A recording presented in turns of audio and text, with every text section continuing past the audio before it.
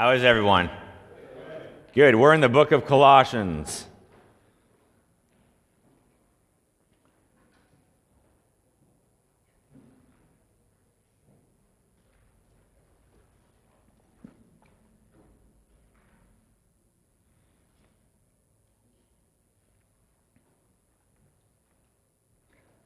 Colossians chapter 3, starting in verse 12. Put on then as God's chosen ones, holy and beloved, compassionate hearts, kindness, humility, meekness, and patience, bearing with one another, and if one has a complaint against another, forgiving each other, as the Lord has forgiven you, so you also must forgive. And above all these, put on love, which binds everything together in perfect harmony. And let the peace of Christ rule in your hearts, to which indeed you were called in one body, and be thankful. Let the word of Christ dwell in you richly, teaching and admonishing one another in all wisdom, singing psalms and hymns and spiritual songs with thankfulness in your hearts to God. And whatever you do, in word or deed, do everything in the name of the Lord Jesus, giving thanks to God the Father through him. Let's pray.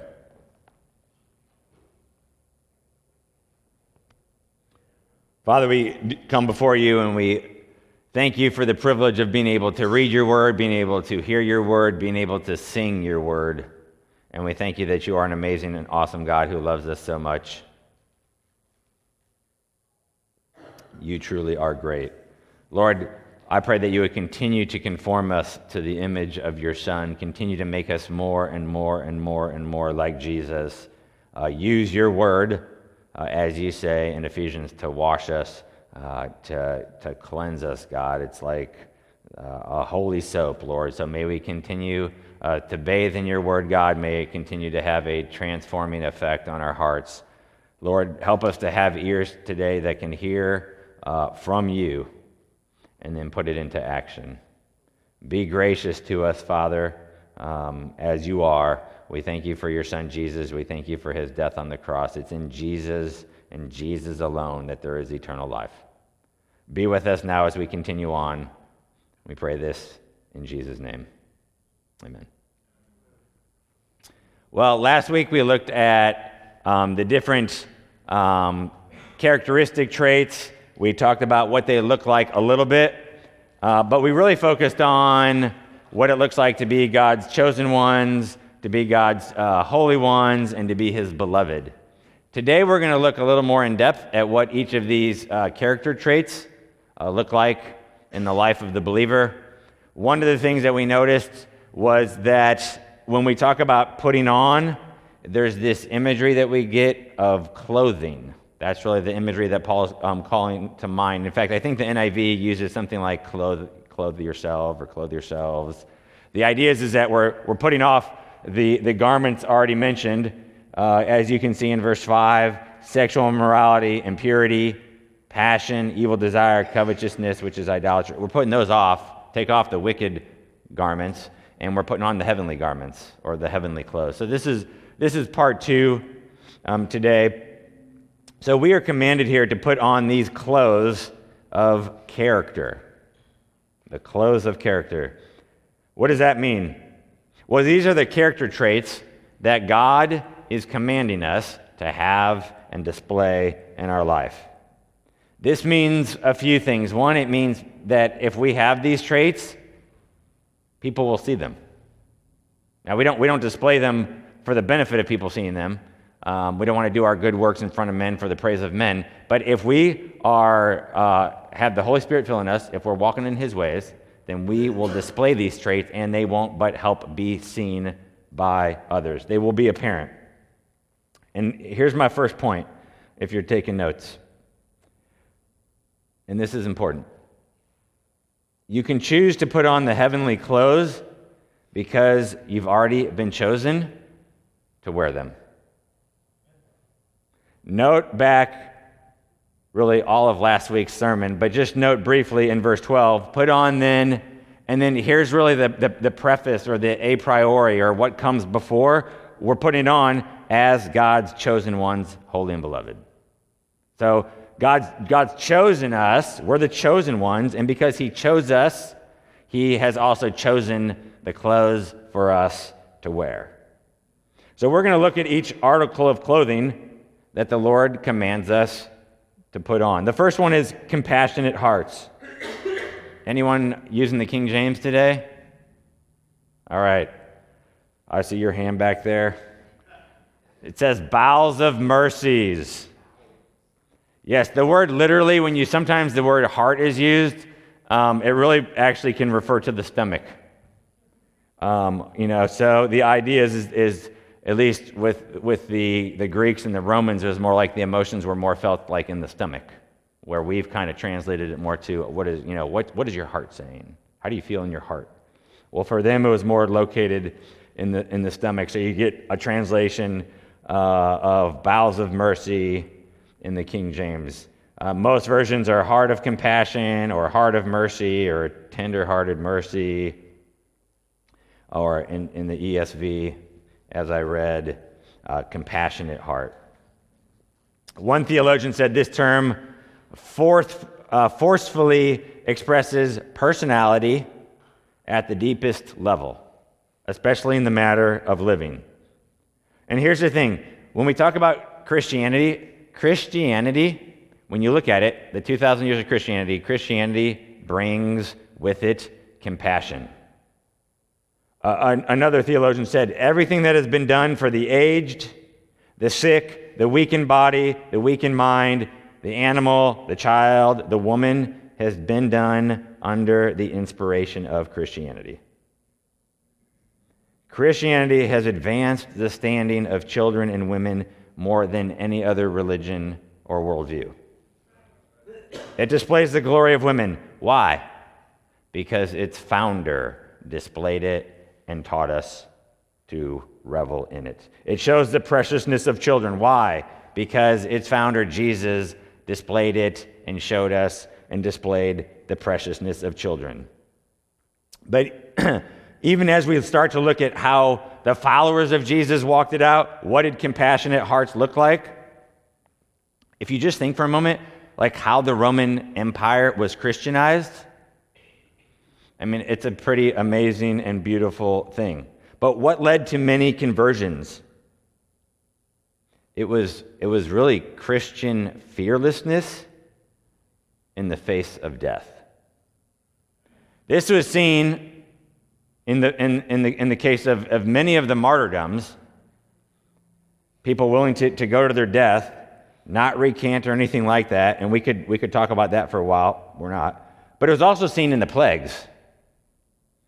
And I'm going to quote at length from an article, but back then a plague would sweep into a town and it would just ravish and devastate the town. And these plagues did not kill 0.1% of a population, but would leave many families, losing half their family.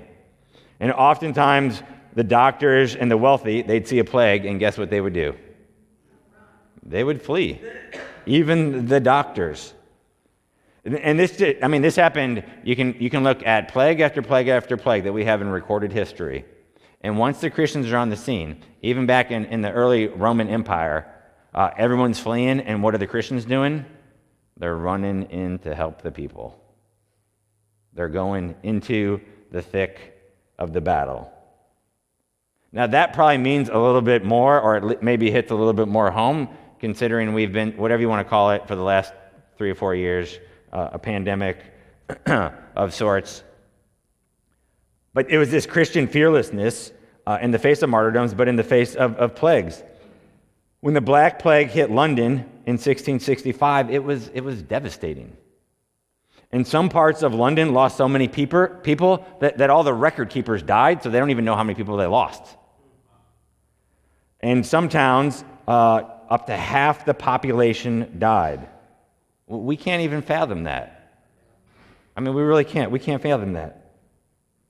I mean, think about when COVID was first on the scene, they were talking about a death rate of 5 to 6%. That was the initial estimates, if you remember, right? Way lower. But and people were freaking out about 5 and 6%.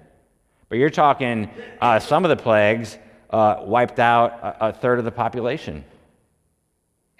And what did the believers do? They ran into the midst of it to minister. People dying painful deaths.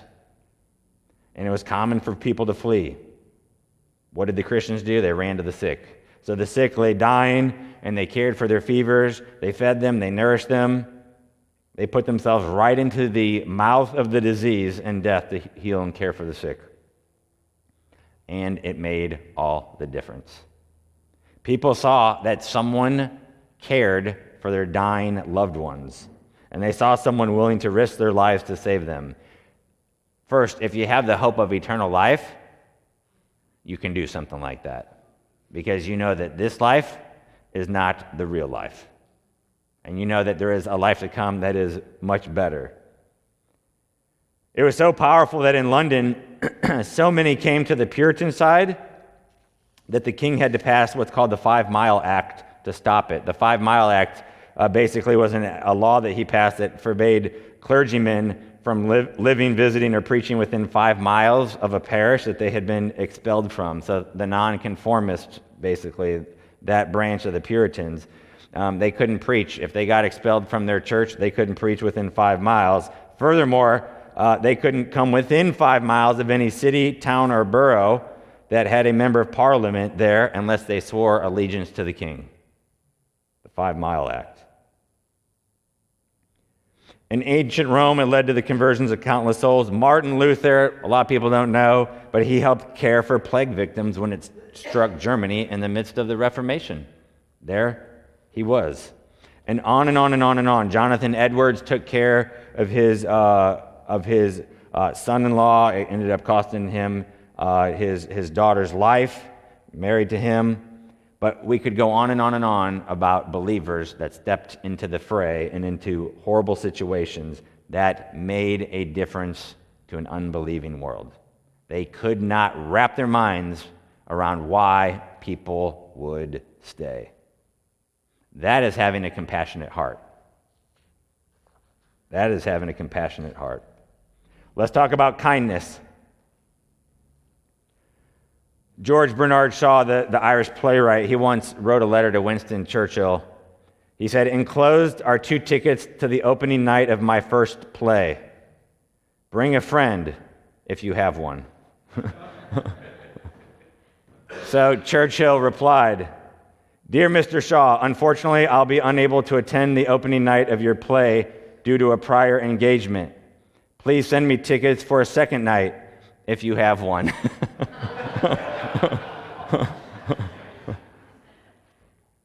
So this word here translated kindness, it's a lovely word for a lovely quality. It's used to describe in ancient Greek wine which has grown mellow with age and has lost its harshness. It was used by Jesus to describe his yoke. When he says, "My yoke is easy," that's the word that he's using there in the Greek. His yoke is easy. It's a kind yoke. It's also listed in Galatians as part of the fruit of the Spirit. And thus it's a result of the fullness of God in human life. Love, joy, peace, patience, kindness, goodness, gentleness, faithfulness, self-control. And God himself has this quality. Look at Romans chapter 2.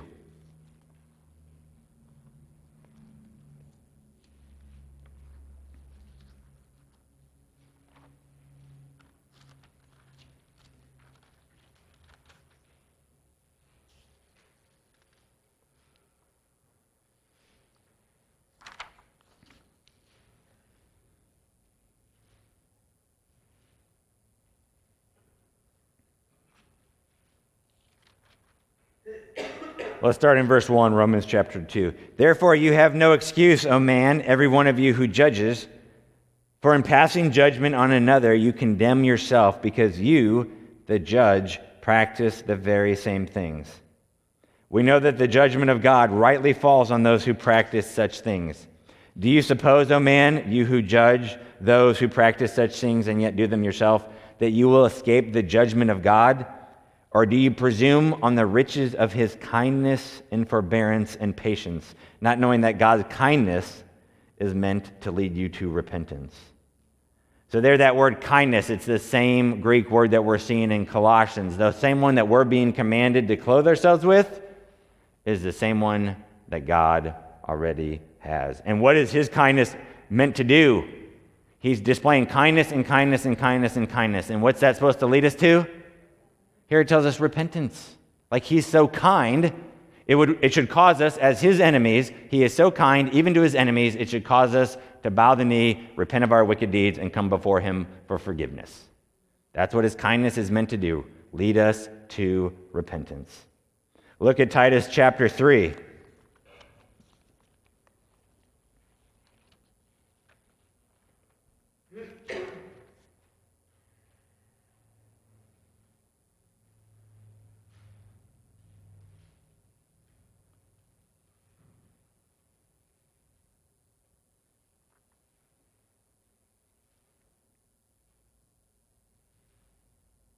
We'll start in verse 1, Titus 3.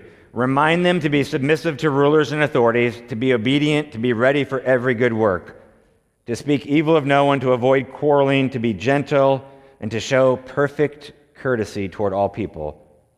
For we ourselves were once foolish, disobedient, led astray, slaves to various passions and pleasures, passing our days in malice and envy, hated by others and hating one another. And then notice verse 4, but when the goodness and loving kindness of God our Savior appeared. Here, that Greek word, it's the same word for, in the ESV, translated goodness, that first word. Some versions actually only have one word. But when the goodness and loving kindness of God our Savior appeared, what happened? He saved us. Not because of works done by us in righteousness, but according to his own mercy, by the washing of regeneration and the renewal of the Holy Spirit, whom he poured out on us richly through Jesus Christ our Savior.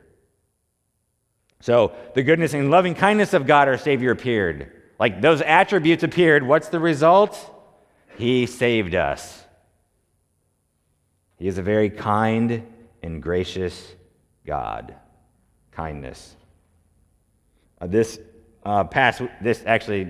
yesterday and Friday was the homeschool state basketball championship, and so I coach my daughter's JV girls basketball team, and they didn't have a JV division, so they had to bump us up into the varsity, so it's a little bit tougher. We actually won our first a couple games, so we actually got into the championship game. Yeah, it was pretty cool.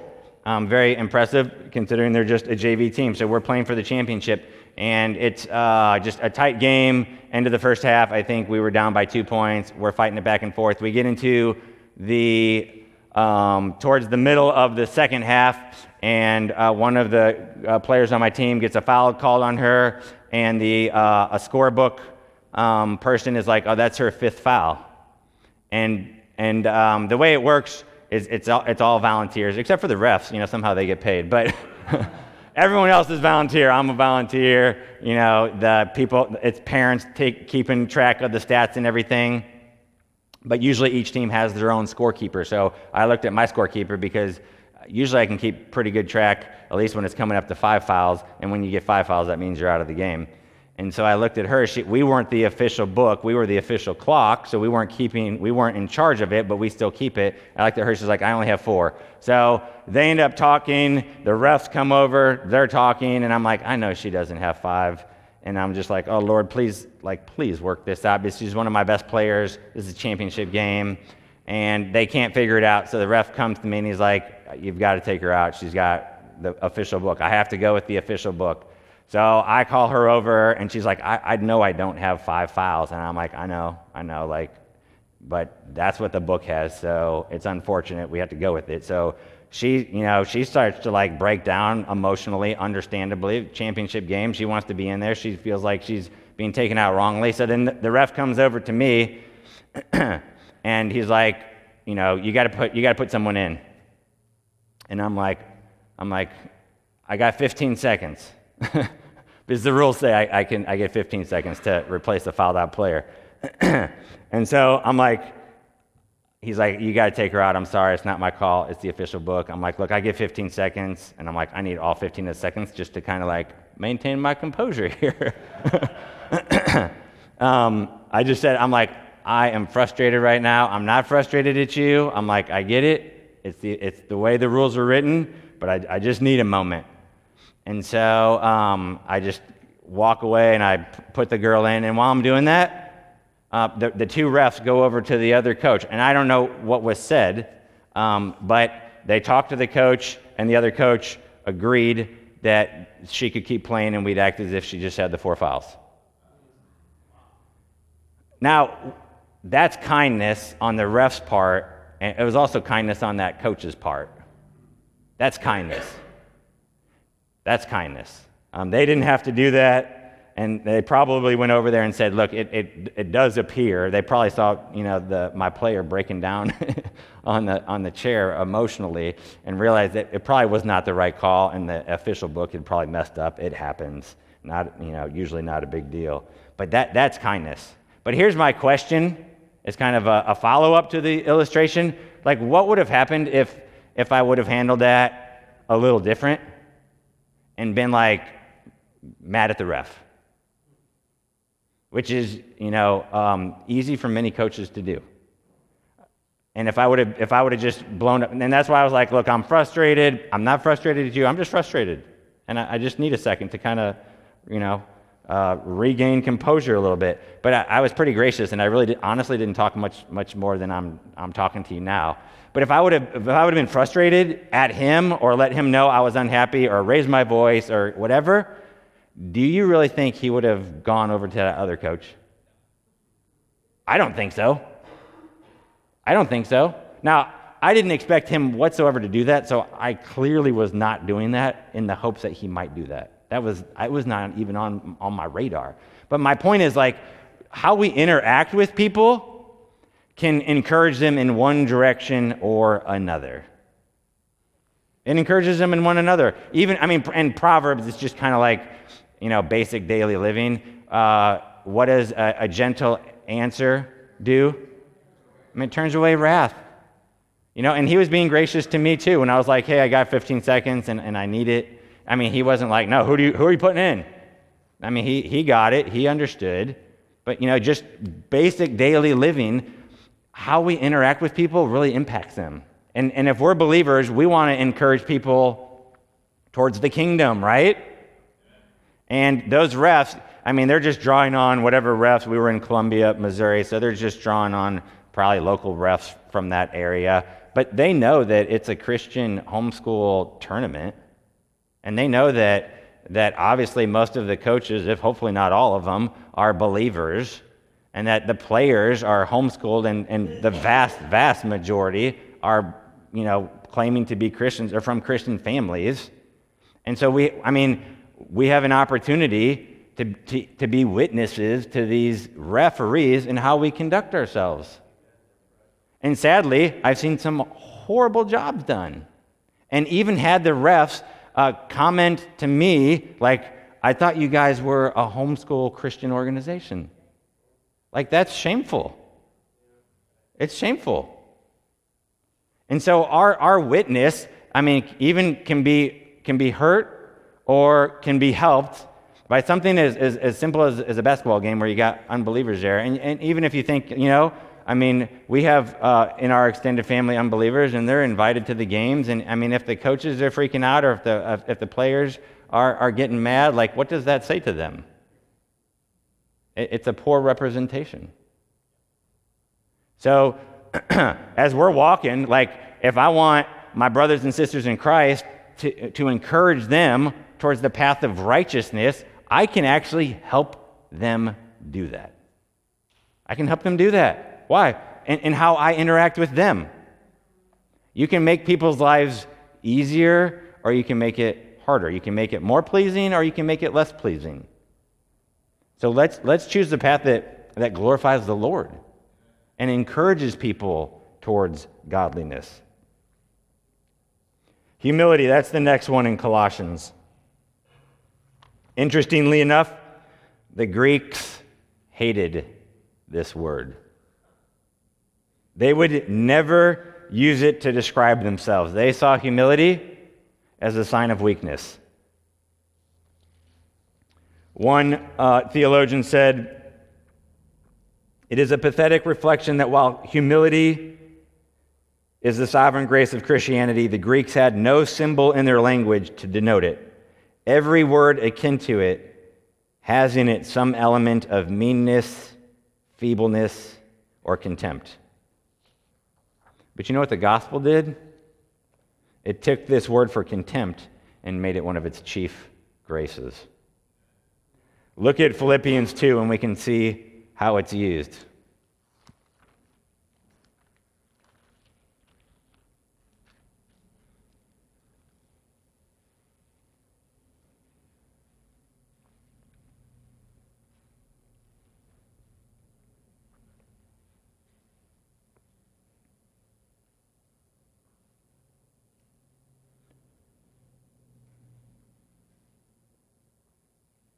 Verse 5, Philippians 2, "Have this mind among yourselves, which is yours in Christ Jesus, who, though he was in the form of God, did not count equality with God a thing to be grasped, but emptied himself by taking the form of a servant, being born in the likeness of men.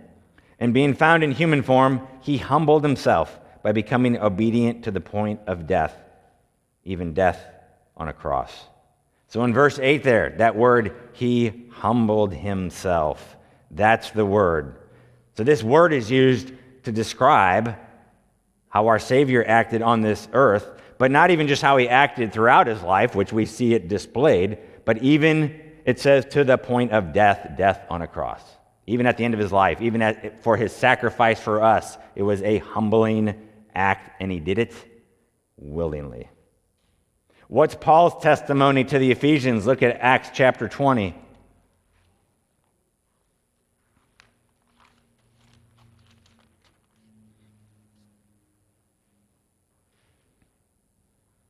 Verse 17, Acts 20. "Now from Miletus he sent to Ephesus and called the elders of the church to come to him. And when they came to him, he said to them, 'You yourselves know how I lived among you the whole time, from the first day that I set foot in Asia, serving the Lord with all humility.'" With all humility and with tears and with trials that happened to me through the plots of the Jews. How was his service? It was with all humility. With all humility. And then even Jesus himself, when he's speaking in Matthew 11, if you look there, says something very similar.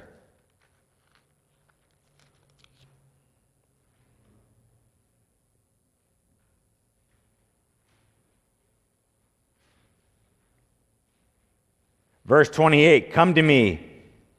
Chapter 11, verse 28, "Come to me, all who labor and are heavy laden, and I will give you rest.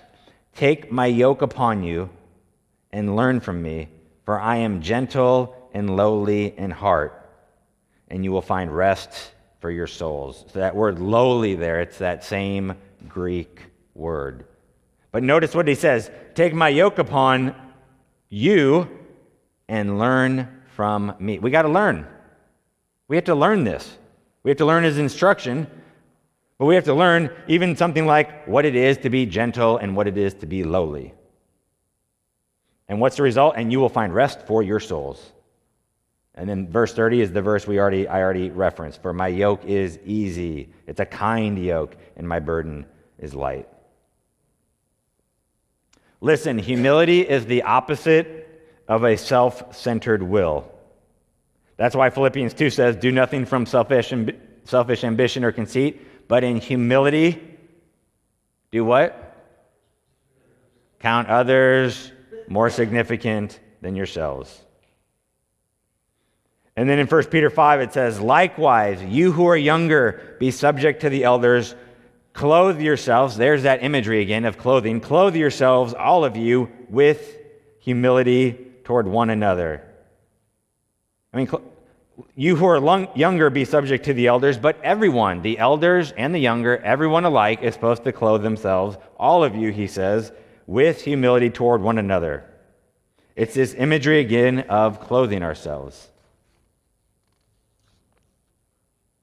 So it's the opposite of proud. In fact, the Bible even makes that clear to us. James chapter 4, verse 6. What it says God opposes who? The proud. Who does he give grace to? The humble. So then he goes on in verse 10 of James 4, humble yourselves before the Lord, and he will exalt you. So it's the opposite of proud. He opposes the proud, he gives grace to the humble. So we imitate our Savior quite well when we walk in this trait. This is how he walked, this is how he commands us to walk. Then we have the word meekness. Some versions translate it gentleness. That's fine. The idea of this characteristic is that the meek man or woman is under perfect control. So gentleness or meekness is strength under control. In Numbers 12, we read in verse 3, now the man Moses was very meek, more than all the people who are on the face of the earth. In the Septuagint, the Greek Old Testament, it's that same Greek root word. Think about Moses, though. He was a man who could act decisively, he could be hard as nails, he could rise in anger at the proper time. But those wearing the true garment of meekness are immensely powerful people. Why? Because they are controlled by God. They're instilled with a self-control. Look at 2 Corinthians 10.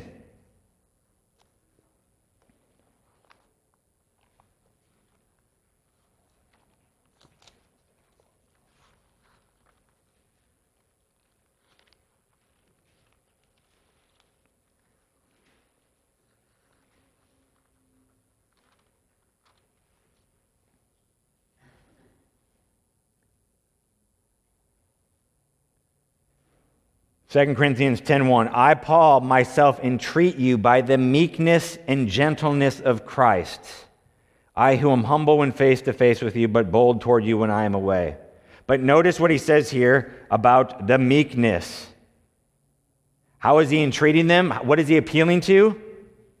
The characteristic of Christ here, of the meekness and gentleness. I entreat you, not just I entreat you by Christ, but I'm going to entreat you by his meekness and gentleness. So he's coming before them, and he's really defending his ministry, but he's coming before them and saying, hey, look, the way I want to do this is based on Christ's meekness and humility, his meekness and his gentleness. The way I've walked before you should be a testimony to that. But it's Christ's meekness and gentleness. So it's the opposite of acting in anger.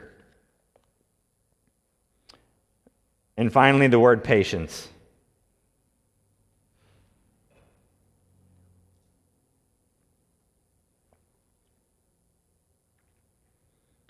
Listen, brothers and sisters, God is so much more patient with you than you will ever have to be towards anyone else. He's so much more patient than you will ever have to be with anyone else. Might be an unruly child, an unloving spouse, a disgruntled coworker, but God is so much more patient with you than you'll ever have to be regarding any situation or any person. I mean, we think we're challenged by lines at the grocery store or a slow driver on a one-lane road or on the phone with the IRS. I mean, that's like short-term stuff. But even long-term, like, we have to have patience. Maybe if we're caring for a loved one that is terminally ill or loving an adult child and being patient as they make unwise decisions. Think about it, though. Me, a rebellious sinner, went against God every day for 18 years. And I metaphorically spit in his face every single day. And he was patient. He was patient. Thank the Lord. Very patient. So, ponder this for a moment. The priests in the Old Testament, they had certain clothing to wear. I mean, if they were going to perform their duties, it's outlined what they're supposed to wear. Let's just read just a little bit of it. Exodus 28.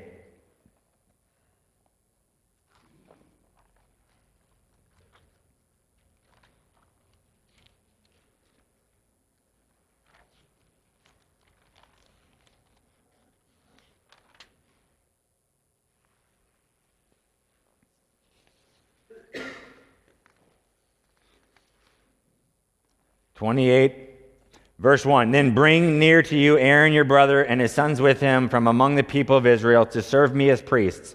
Aaron and Aaron's son, Nadab and Abihu, Eleazar and Ithamar. And you shall make holy garments for Aaron your brother, for glory and for beauty. Turn one chapter over, Exodus 29.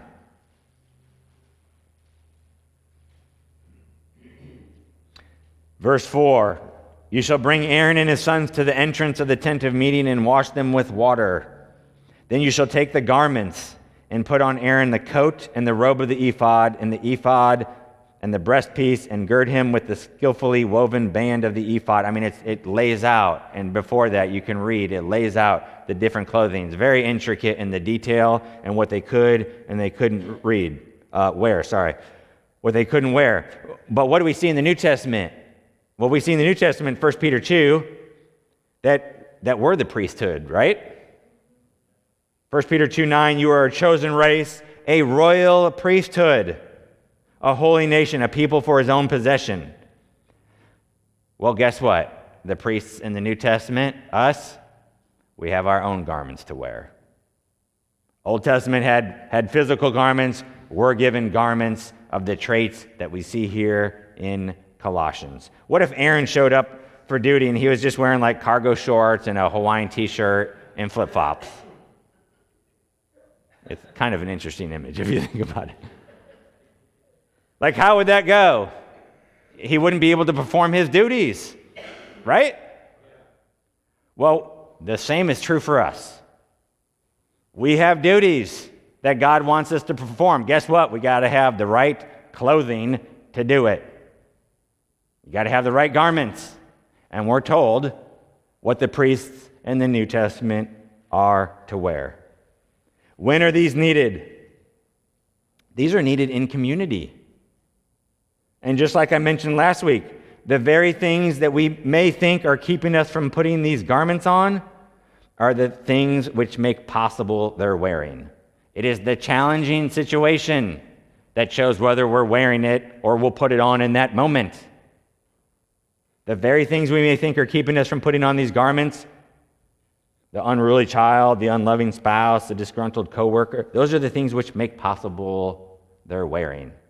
You can display all these things at home by yourself when nobody's around. That's easy. No, these are meant for community living. Do you want to know if you have these traits? If you want to know if you're lacking, then ask your spouse. It's true. Like seriously, if you want to grow, then I encourage you, challenge you, exhort you on the way home today. Maybe if you have kids, maybe you should do that after you get home, behind closed doors. But sometime today, if you don't have kids, do it on the way home. But sometime today, hey, honey, and you can read the list. How am I doing in those? Or maybe you should be like, which one could I do better? But ask your spouse. Hey, ask if you have children that are a little bit older, ask your children.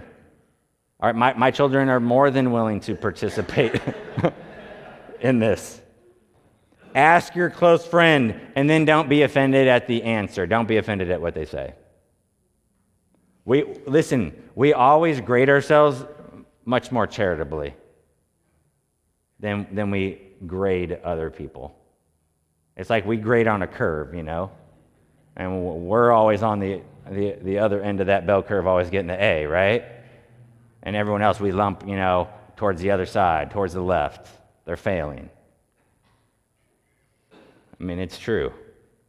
But if we want to, I guess my point is, like, if we want to grow like Christ, we can hear a sermon like this, but to put it into action, we need to figure out, hey, where am I struggling? Where am I falling short? Where do I need more of the Holy Spirit filling me, encouraging me, my friends correcting me, encouraging me, praying for me? Which one of these? Because you hopefully are doing good in a couple, but if you're honest, the Lord has likely prodded your heart at some point and been like, yeah, that one. If you're a younger believer, he probably has. Maybe you haven't heard him. That's why you need to ask people. But when it becomes apparent and your spouse is like, you're constantly impatient. I mean, you're not putting that garment on. You're not wearing it. And we want to be more like Christ. So if we want to be more like Christ, like, that's something that we got to focus on. And so I kind of resoluted, I don't even know if that's a word, but I resoluted to myself, like, at the beginning of this year, I'm like, okay, where maybe am I falling short when it comes to the fruit of the Spirit?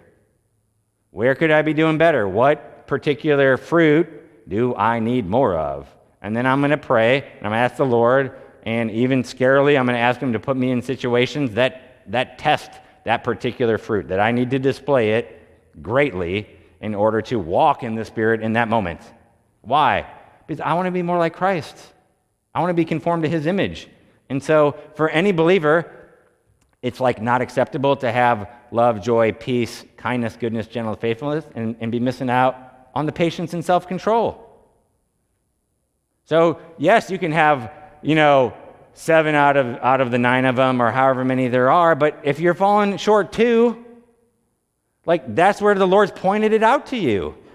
And that's where he wants you praying and seeking and being on your knees and being like, Lord, change me. Hopefully you all still pray that. Right? Like, I hope you all don't think you've arrived. I can tell you haven't, okay? But seriously, like, where are you falling short when it comes to these? And then get on your knees in your quiet time and be like, Lord, forgive me. I am lacking humility greatly. I'm very proud. I think I know everything. Forgive me, Lord. Or whatever it might be. Whichever characteristic it is. And then set your mind and heart on having God come into your life, give you those opportunities, those trials, those challenges that can, he's already kind of brought the dross up to the surface, so let him sweep that away. Ask him to bring up and give you and fill you with a patience that only comes from him. I'm not saying pull yourself up from your own bootstraps. That won't work. That would be a false humility or a false patience, a false kindness. No, you need more of God. That's what I'm saying. Less of you, more of God. What did John the Baptist say? He must become greater, I must become less. Everyone should have that verse underlined, circled, highlighted in their Bible. It's like Christianity 101. He must become greater, I must become less. Well, if he's going to become greater, then guess what? You need these traits. That makes you less. He will be displayed more, and less of you will be displayed. So, as we need to repent. As we need to conform our hearts. We need them transformed. Why? Because we want to be more like Christ. He is the ultimate tailor, and he's making our wardrobe for us. So, some of us, we got some earthly wardrobe garments we need to get rid of. The anger, the bitterness, the malice, the immorality. But listen, all these qualities that we've looked at, they're attributed to God and to Christ over and over and over and over again, Old Testament and New Testament. So it shows further that the good behavior of the Colossians is necessary because it is to mirror the behavior of their God and Savior. You want to be conformed? We've just seen that's who God is. That's who our Savior is. And we want to be like him, yes? And so we repent where we're falling short. We plead for him to help. We ask others around us to keep us accountable, and then we look for those opportunities and pray in the moment to walk according to His Spirit. Let's pray. Father, we do want to be more and more conformed to the image of your Son. I pray even now, Lord, as you've spoken to different people of particular traits that they're lacking in or they could be doing better in, that you'd prick their conscience. And let it not just listen here, be pricked, and then walk out and forget.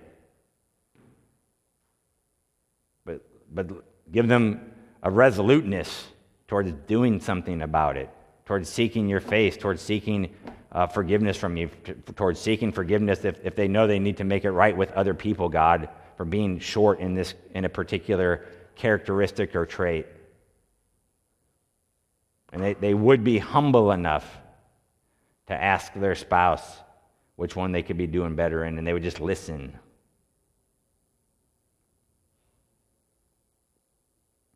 Why? Because, Lord, we want to be more like you. We want to love you. We want to pursue you. We want to be conformed to the image of your Son. Day by day, transformation, Lord. We thank you for the initial regeneration you gave us at our salvation, but we're still on that wheel. You're still the potter. We're still the clay. You're still forming us. So the imperfections, smooth them out, Lord, by your mercy and grace. Amen.